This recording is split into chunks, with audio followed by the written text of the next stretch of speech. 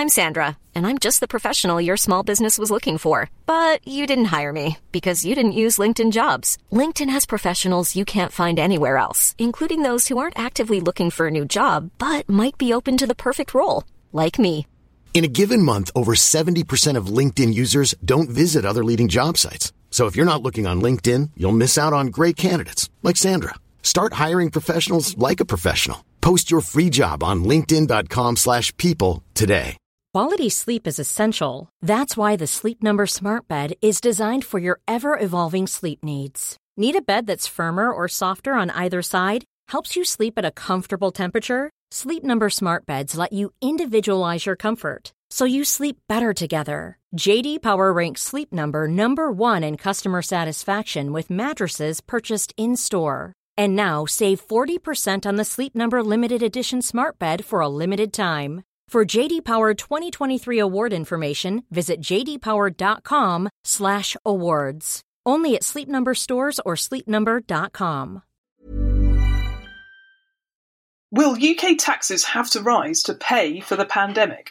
A leaked Treasury document shows the government is pondering some taxing questions, and in today's Money Show podcast, we will discuss what could happen and when.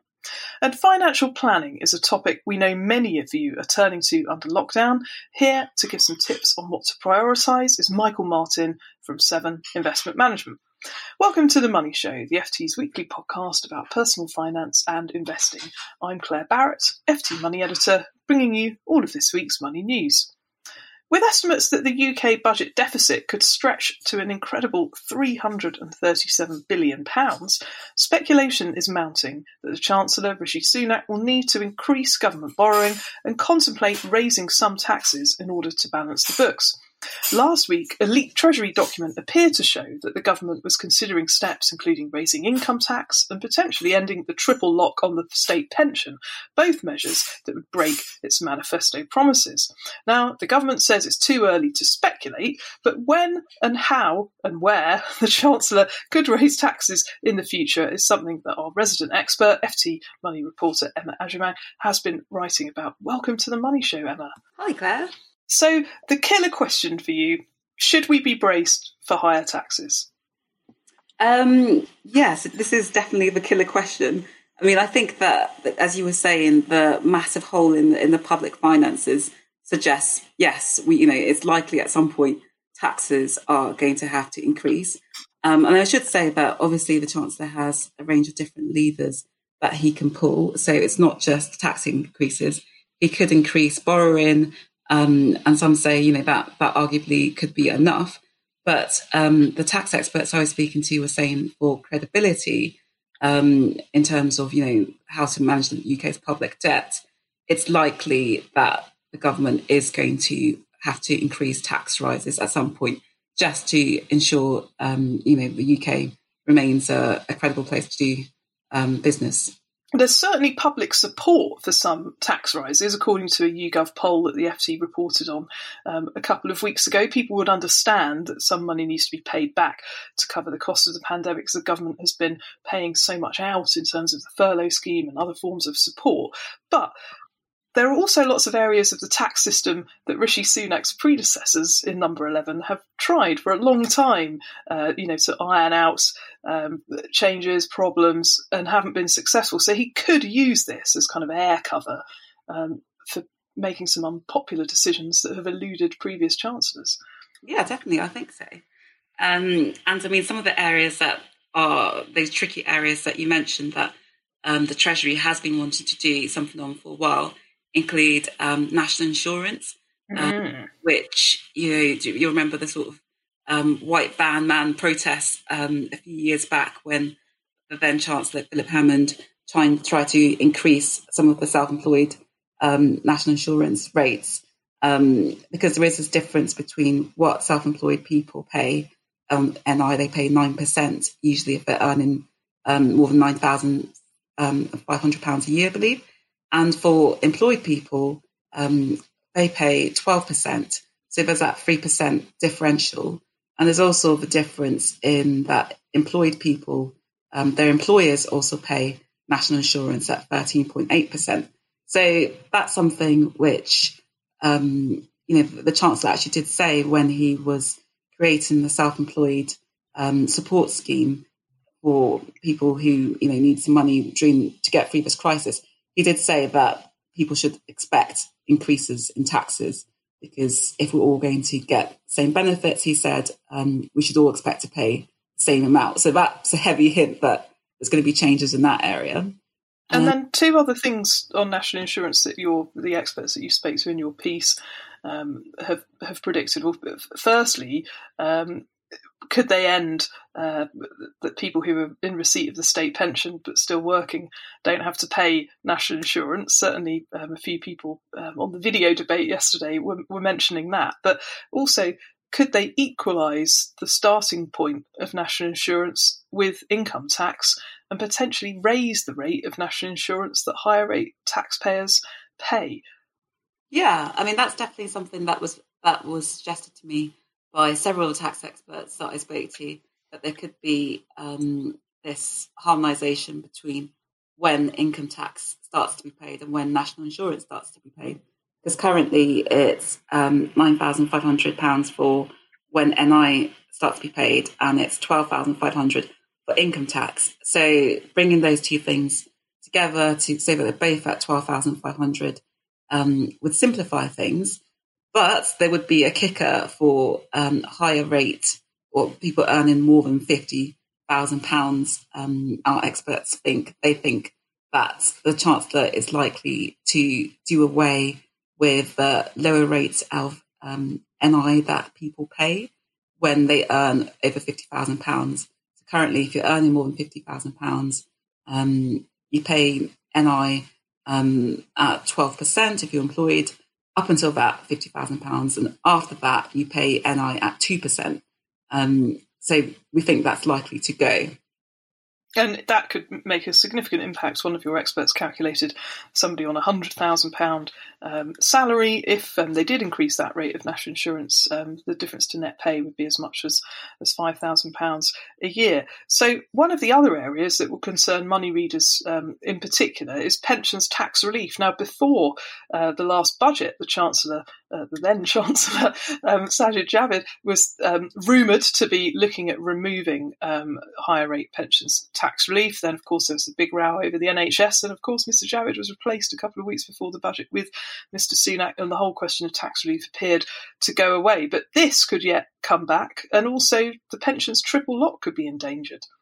Yeah, absolutely. You mentioned that last week there was that leaked Treasury document that was released to the press, and it actually did mention the triple lock, a decision to end that.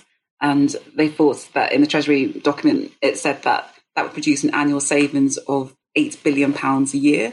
So that's definitely something the government is obviously already even receiving estimates on. So that's one to watch. And then the other issue, as you pointed out, is pensions tax relief. And I think that from the conversations I had with tax experts, they definitely felt that if there was ever going to be a cut to the pensions tax relief for higher earners, this is the time that the Chancellor would do it, because previously it's been considered a sort of nuclear option, because it really would hit traditional Tory voters.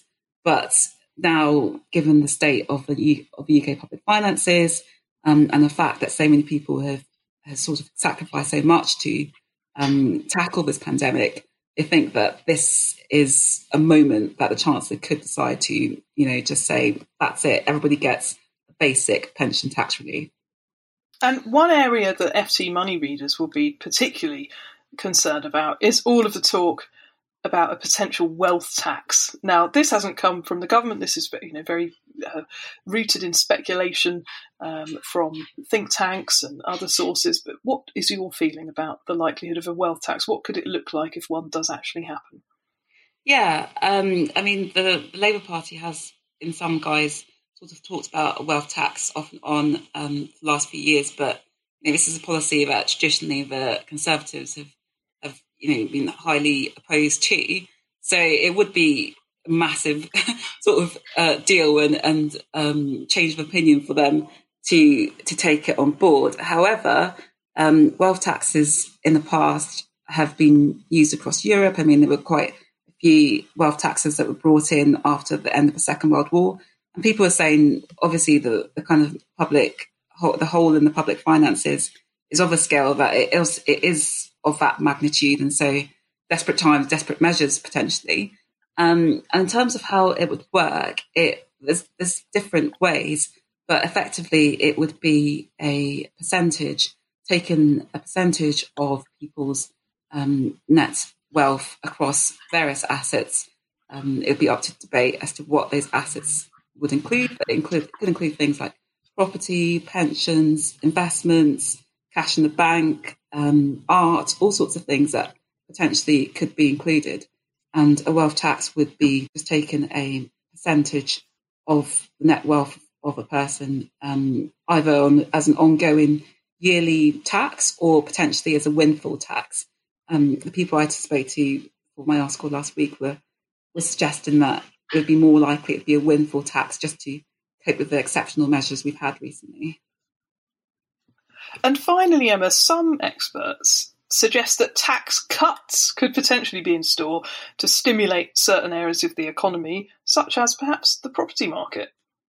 Yeah, the property market is an interesting one because obviously a lot of people, their wealth is quite strongly tied to property. But on the other hand, the market's been very badly hit by the lockdown and, people not leaving houses, people not selling houses, etc. And the government desperately wants to get the economy going and get the housing market moving as part of that. And so some tax experts were suggesting that one way they could do that is to cut stamp duty, either sort of below a certain threshold, for example, £750,000. Any transactions below that would not get stamp duty, or even, abolish the additional 3% stamp duty surcharge for second properties. That might be a quick way of encouraging people to put their properties, to just get back into the property market. Well, thanks very much there to Emma Agyemang, FT Money reporter. You can read Emma's piece, How Could Taxes Rise to Pay for the Pandemic, now via ft.com/money. My next guest says his job as a wealth manager is to prepare his clients as much as possible for the unexpected. Well, the events of the past few months have certainly tested the best-laid financial plans of pretty much everyone.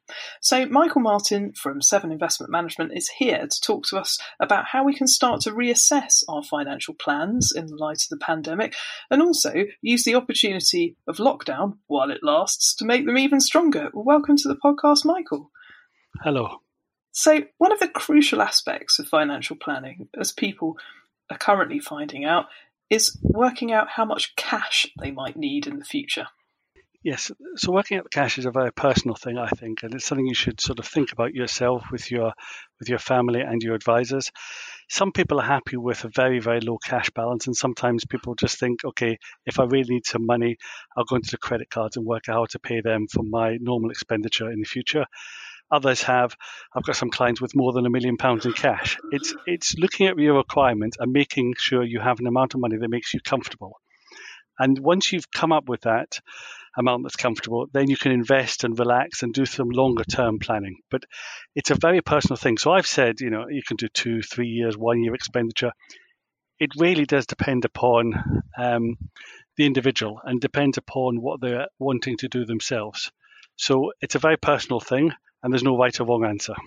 And as you pointed out in your column, one of the strange things about this stock market crash has been that spending requirements have gone down under lockdown rather than gone up. There are fewer things, if we can't get out and about or go on holiday, that we can spend our money on. But a question that you're frequently asked by your own clients is, should they stick to their plan when it comes to investing, or amend it? And certainly that's weighing on a lot of people's minds at the moment.